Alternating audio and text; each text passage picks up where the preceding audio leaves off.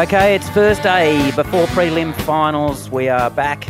Jared, you're in downtown Brisbane. The drones have been out above Red Hill. Don't know if you'd have any new information on what's going on at the Broncos. But can you get any more excited? Well, it's the weekend, isn't it? We get the two grand finalists out of this, and I did say going back a few weeks ago, keep telling us that the teams that are the top two defenders, the teams that have the week off have the advantage. We've ended up with the top four again. I think that's the right top four. I think the finals have played out the right way. And we've got sitting on one side the Panthers, we've got sitting on the other side the Broncos. They've had a week off in waiting. They're the top two seeds. And now very pronounced favourites. And I was talking to Tristan Merlehan at Top Sport a couple of days ago about this, and certainly we both agreed it's a long, long time since we've had this weekend of preliminary finals where we've had two very pronounced favourites. We've got a $1.18 Panthers at a line of minus 12.5, and we've got the Broncos at $1.26 at a minus 10.5 line. There has been a push on the Broncos. We'll get to the game previews in a moment. But, Steve, that line for the Broncos went up at 12.5. Clearly, from across the ditch, and plenty of people who like what the Warriors are doing took the 12.5. It's down into 10.5 now, but we still have two very pronounced positions.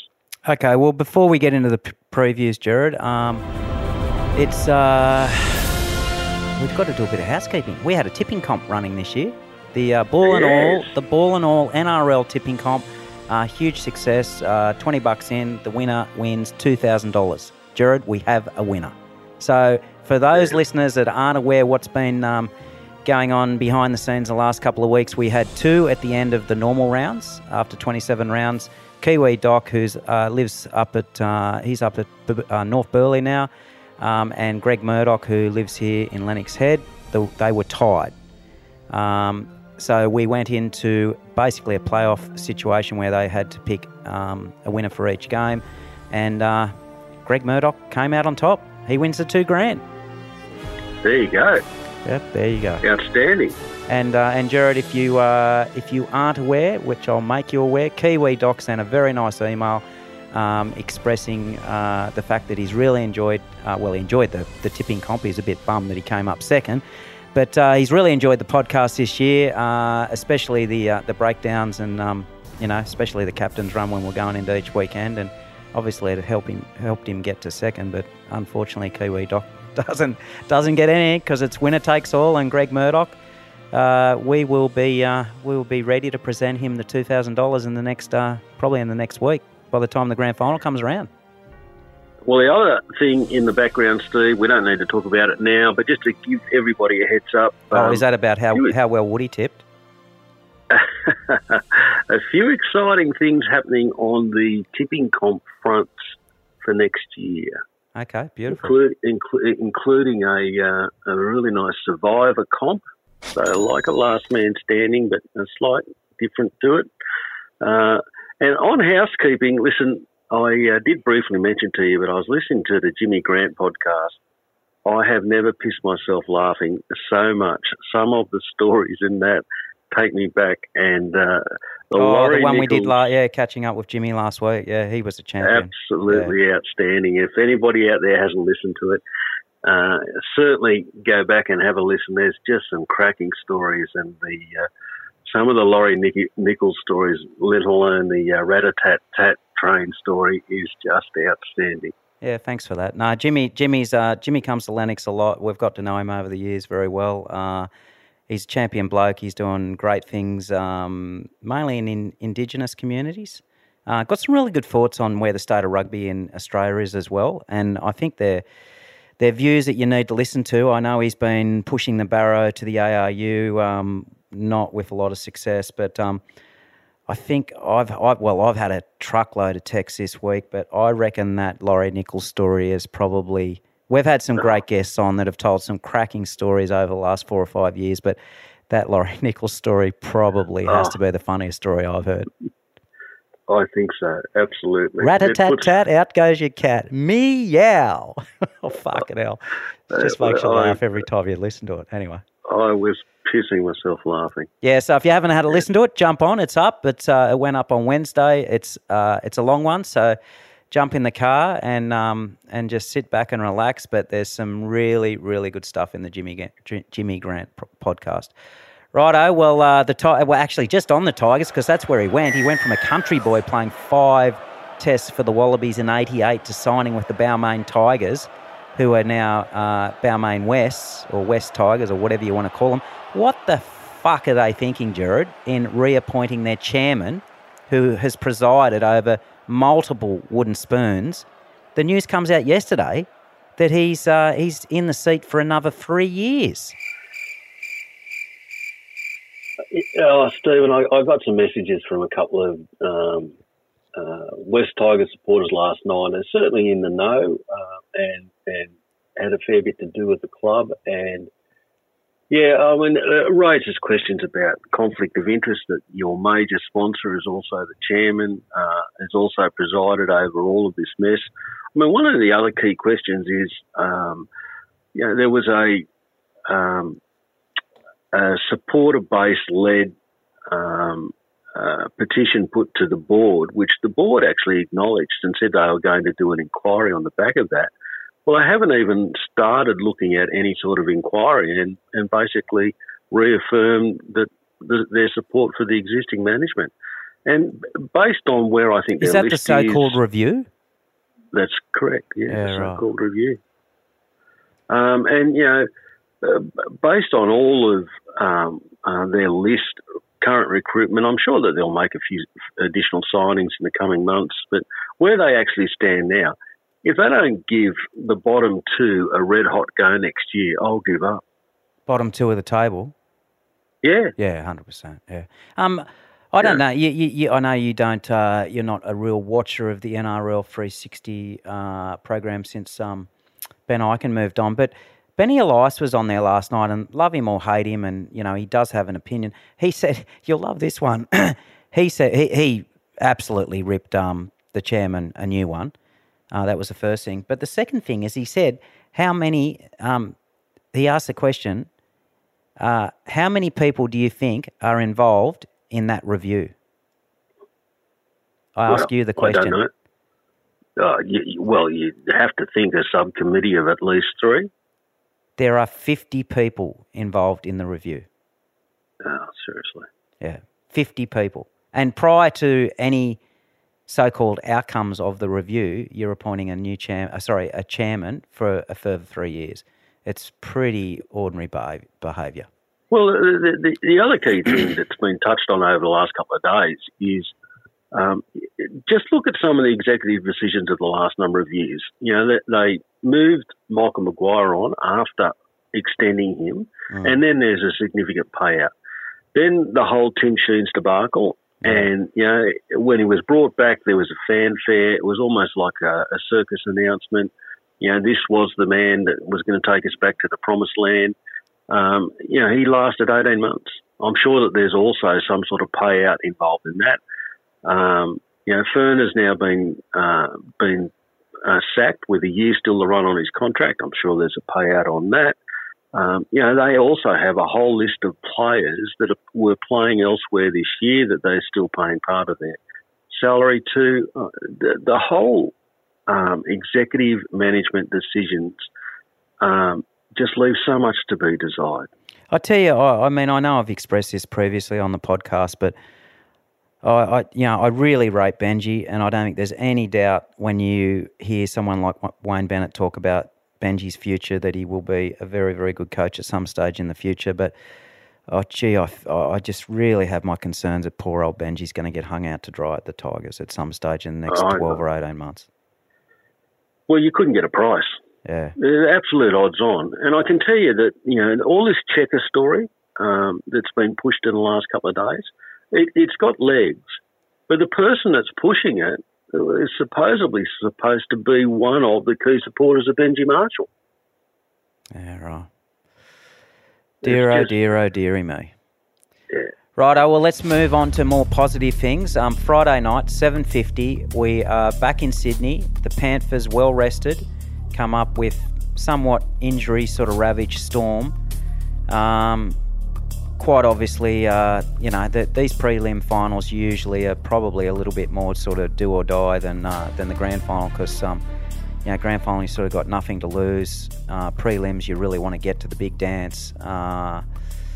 Dylan Edwards sort of, at the back, they're pretty much, is Isaac Tago going to play? Question mark on that one. What are you hearing there, Jared? Well, the drones have been out, Steve. Tago won't play. Oh. Garner will come in. So it's the move that they made a couple of weeks ago when they played the Warriors. Tago was named. He didn't play. Garner started in the centres. That was, I think, a smarter move because we saw Peachy be exposed for a few issues in defence in the weeks prior. So that'll be the main change. Luai is right to go. So he'll start? So he'll start. Okay. And have the drones reported that he's been training? Has he been doing contact? He has, absolutely he has, and he's good to go. So the Penrith pretty much at full tilt as they've been over the last couple of weeks, and the same side that played the Warriors. Big question mark over the Storm about whether Jerome Hughes actually plays again. The mail is that he's still in significant doubt. So they really need him on the park to be any chance, don't they? Well, they do. Listen, I thought a couple of key points out of how they played last week with he missing is that he runs the right edge and Munster runs the left edge. And I thought it was very noticeable that outside that first 15 minutes when Wishart got some nice clean ball, 20 metres from the line, nice dummy, threw a hole, bit of acceleration and scored a nice try. For pretty much the rest of the game, they completely played to the left and didn't have so much of the balance that they normally have when Hughes is there. So that's a key watch because if Hughes is out, then I think that is how they look to play. I also think that starts to nullify some of the strike that they have in attack and makes it a little easier in defence. And I'm sure that the Panthers would be well keyed up on all of that. I thought the Storm were disappointing last week. They led 6-0, got to 10-0. By the 26th mark, I thought they had a hold of the game, yet they didn't score off that minute mark until well into the second half. I thought they had an opportunity to put the Roosters to bed, to kick away. I thought they should have won by 2 to 3 tries if they'd managed the game correctly. Full credit to the Roosters, who actually just kept turning up in defence and defending and defending and defending, and in the end got themselves back into a tight arm wrestle. And that's the key about the Storm. And, what we already know about the Storm, and we touched on this a couple of weeks ago when they went to Brisbane to play the Broncos, that their away form is so different to what they've offered when they've been at home, in particular in defence. And now their last 4 games, they've conceded 26, 28, 26, 26. They just don't have the right style of team balance and attitude to go through a full 80 minutes when they're on the road. And I thought we saw that last week when, by the 26th minute, the 30th minute, they had hold of the game yet weren't able to go on with it. And this is a different level for them to step up to. Panthers at home Bush, where they play very well. They've had a dominant record over the last 3 years on the Storm. On both occasions this year, they've ended up going away with comfortable wins. And, we should go back to round 18. In Melbourne, and it was between Origin 2 and 3, the Storm led 14-0. And everybody's thinking, as I was, oh, here we go.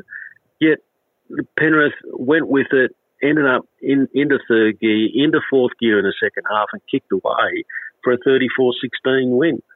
I think that they're a really tough nut to crack. They really do look on the up. There's certain ways that you have to play them to be able to beat them.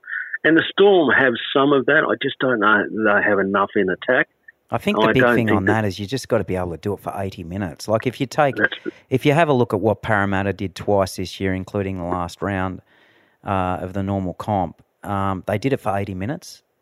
And, Bellamy's a big watcher of content week in, week out, so there's no doubt that he would have watched those games, a gazillion times, but you got to be able to do it for 80. I'm not sure they can challenge for 80. I think they can challenge for periods of the game. Yeah, I'll ask you this question. One thing that I think is quite interesting with the cloud around whether or not Jerome Hughes plays is I noticed Pizzette played pretty well last weekend in the Q Cup game, so he's not injured. But I would have thought he might have come into contention there if Hughes was out. Well, he's not even named on their extended list. Yeah. Clearly, he's not now in the picture this week. And I think on the back of last week, Wishart did a very good job. Yeah. And just as a side question, it does beg the question on who's doing homework where if you're a bottom four table team during the course of this year. I mean, Wishart was very, very good at the opening part of this season when they had some injuries at the Storm. He clearly stood out as somebody that could play. I know the Dragons were really disappointed that they didn't retain him when he left. He comes out last week and played exceptionally well in the halves. I mean, what are some of these clubs that are scouring the world looking for a number 7 or a number 6 to run their show doing? Well, I should have been looking at this kid for months. Yeah, and I think back at the Dragons, he played most of his football at 9. Yeah. Which, when you have a look at the versatility of what the Storm, what Bellamy and the coaching staff have turned him into, I mean, he started games at fullback, he started in the centres, he's played games at 9, he's obviously played at 7, like far out. You could any roster could use a Tyrone Wishart. Well, and there's not a better pickup, as we know, than a kid that's had a couple of years in the Storm system and how good they come out of that. And the kid can clearly play so many positions. I mean, he has the makings of being another Nicho Hynes. Yeah, 100%. And he comes from great pedigree. I mean, his dad was a fantastic footballer and he's a very, very good person. So, anyway, if we do potentially, we've got to look at it because it is potential. There is potential there for the Storm. If we get a boil over and Penrith don't roll into their 4th grand final in a row and the Storm do get a win, what's the game plan? Well, I think there's only one team left that's got the right game plan to be able to do it for 80 minutes, and that's the Broncos.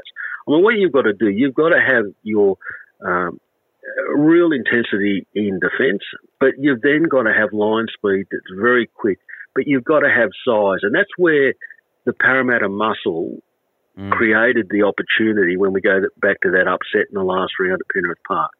Then the other thing you've got to be prepared to do is play a little bit of ball offload because that starts to break them up. The second phase really troubles their defensive line. And then you've got to take some opportunity with that ball offload to be able to hit them with some attack movement and strike and then make the scoreboard your friend and get yourself 2-3 tries that makes the Panthers have to chase the game and chase the game at the same time where you're still belting them with big men through the middle and that intensity in defence. Now, the point we've touched on with the Storm is being able to go with that style of game plan for 80 minutes, and they've struggled to. I still think that they're one big man short in the middle.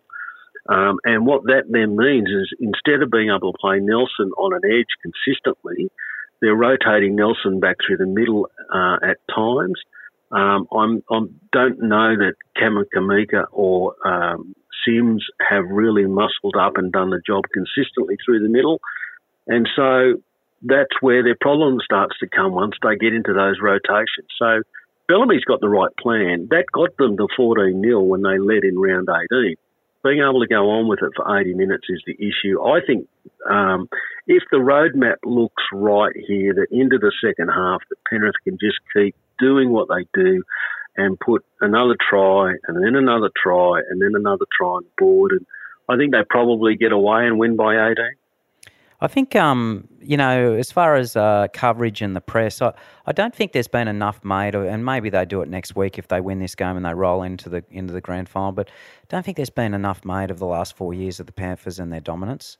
And the fact that not only have they lost quality players to opposing sides, they've also lost quite a few coaches, and the job that Ivan Cleary has done to keep these guys on the pathway for 4 years it's quite astounding in the modern era. I mean, we go back and wax lyrical about the great Parramatta sides, winning 3 in a row and making 4 grand finals in a row, and then, the Raiders sides and the Broncos sides and, Storm and Roosters, in the last sort of 10, 15 years. But none of them have done what the Panthers have done. I couldn't agree with you more. And we need to put this into perspective, that there is a contingent of people at Years Limited who had a massive fallout with Ivan Cleary, or Ivan Cleary had a massive fallout with them. What was that over? Was that over the Tigers? Oh, okay. Yeah, right. Yeah, and some pretty choice things were said in the background that put a wedge between a number of those people and Ivan, and so he's not been one of the favoured people. And so you look at the rosy coverage that guys like Hook have got over recent seasons, or Brad Arthur, or alike, or Kevin Walters. Yet, what Ivan's done is just outstanding. And, I've said for the last 3 months, I absolutely love Andrew Webster. And I'd like to tell a couple of stories about he and his approach to coaching in the weeks to come. And he's just a fantastic story. What he's achieved is outstanding. But, everybody wants to champion him now as the coach of the year. Ivan Cleary, 4 years in a row. I can't see how you can. Yeah, I'm with you. I can't see how you can go past. Like Webster's done it. There's been some amazing performances by Kevy and Webster and whatever, but how can you go past Ivan Cleary? I'm with you. 100%. I mean, look at some of the other clubs. We're in a salary cap era. He's lost multiple top line players out of grand final sides, coaching staff, and they continue to be outstanding. Well, they've got the best defence 4 years in a row in the top 2, if not the number 1. This year they've been conceding 12. So after all of those salary cap changes, all of those player rotations, all of those coaching changes, they're still conceding 12 points a week. Righto, well, let's move on to Saturday night, 7:50, Broncos versus Warriors at Suncorp. This is on the back of the AFL game that kicks off around 5 o'clock. Big weekend in Brisbane. I don't know if you'll be able to get the drones out after Friday, Jared. You'll probably be grounded with the amount of people flying in for a big weekend of AFL and rugby league.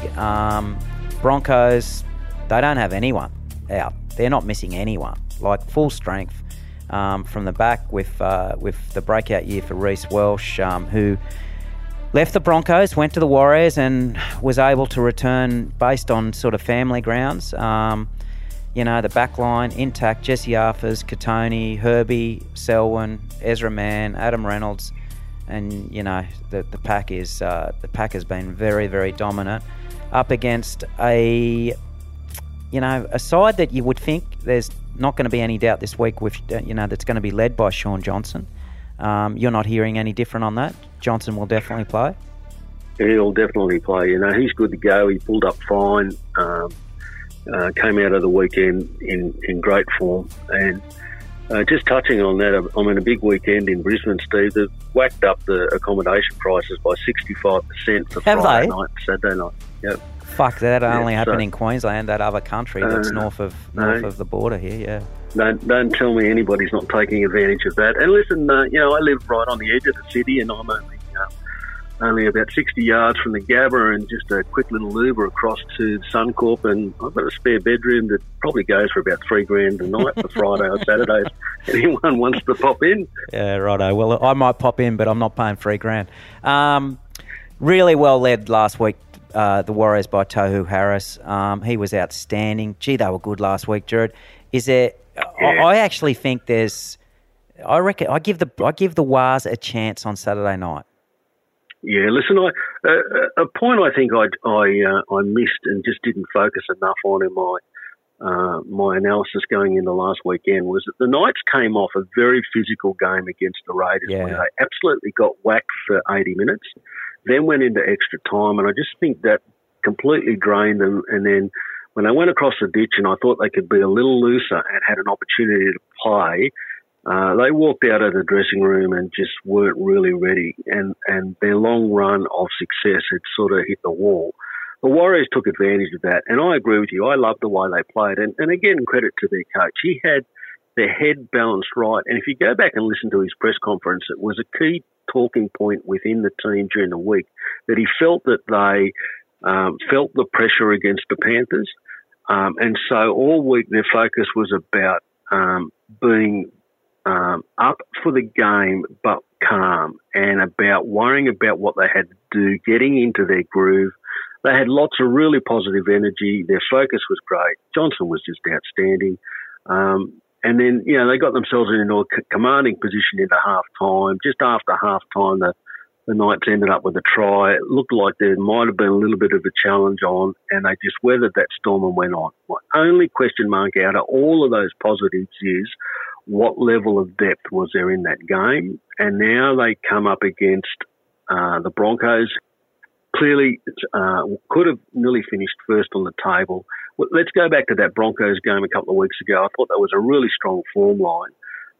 They held the Storm to 0, and that was the most impressive part about it for mine, was what they did in defence, and they've shown this on so many occasions that they scramble incredibly well, they work very hard, they've got size and grunt through the middle and nice balance, and then they've got the guy at 7 who, literally is playing in a dinner suit and just playing out of his skin, and the kid at the back who then just pulls a few strings, and the balance is outstanding. There'll be 53,000 there on Saturday night, a really good crowd. There'll be a lot of Kiwis there. There always is when the Warriors play at the Gold Coast or in Brisbane, so there'll be a lot of support, but I do think that the market's probably right that there's a gap here.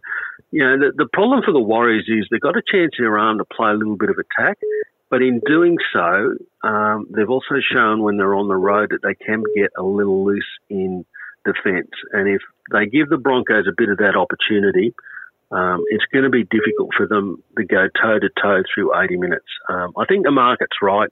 I think that the Broncos are a little similar to the Panthers. I think the second half will start to see them rise and kick away. I think that they probably win by 14-18. But I'm really interested in the Warriors and how they aim up here. And, full credit to Webster, as I touched on. But, both coaches have done a very good job. Yeah, really looking forward to this. I think there's a chance of an upset here. That's my call. I've been wrong before, but I'd love to see the Warriors win.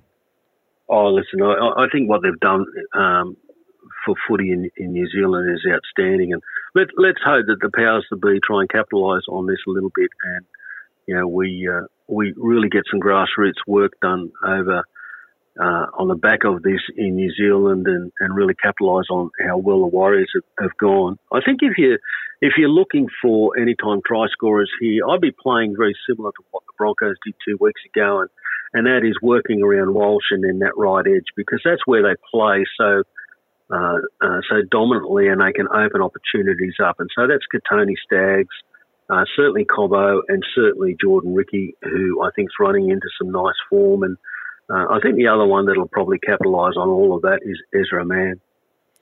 Righto. Well, we'll be back on Monday to wrap it up, or midweek next week probably, to wrap up the prelims and who's going to play out for the grand final. I don't know. I just really want to see two competitive games, Jared. I want to see the Storm put it to the Panthers and at the very least, really test them.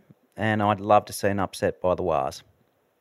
That's my call. Oh, yeah. I'm with you, Steve. I mean, it's really difficult to see where it comes from, but I really hope that the Storm do take it to the Panthers early and maybe get a sniff, and it takes that game into a real arm wrestle and a bit of a next level of football. And then I think potentially we see some points and some attack in that game on Saturday night. And if that opens up, that'll just be a cracking semi-final. And I hope the Wars get a sniff, because if they do, they're playing with confidence. And if they get a little bit of belief by the 20-minute mark, we've got a cracking football game. Righto. Well, meow, rat-a-tat-tat, out goes your cat. I'll cop you next week, Jared. I'm going back for a second listen. See you, mate. See ya.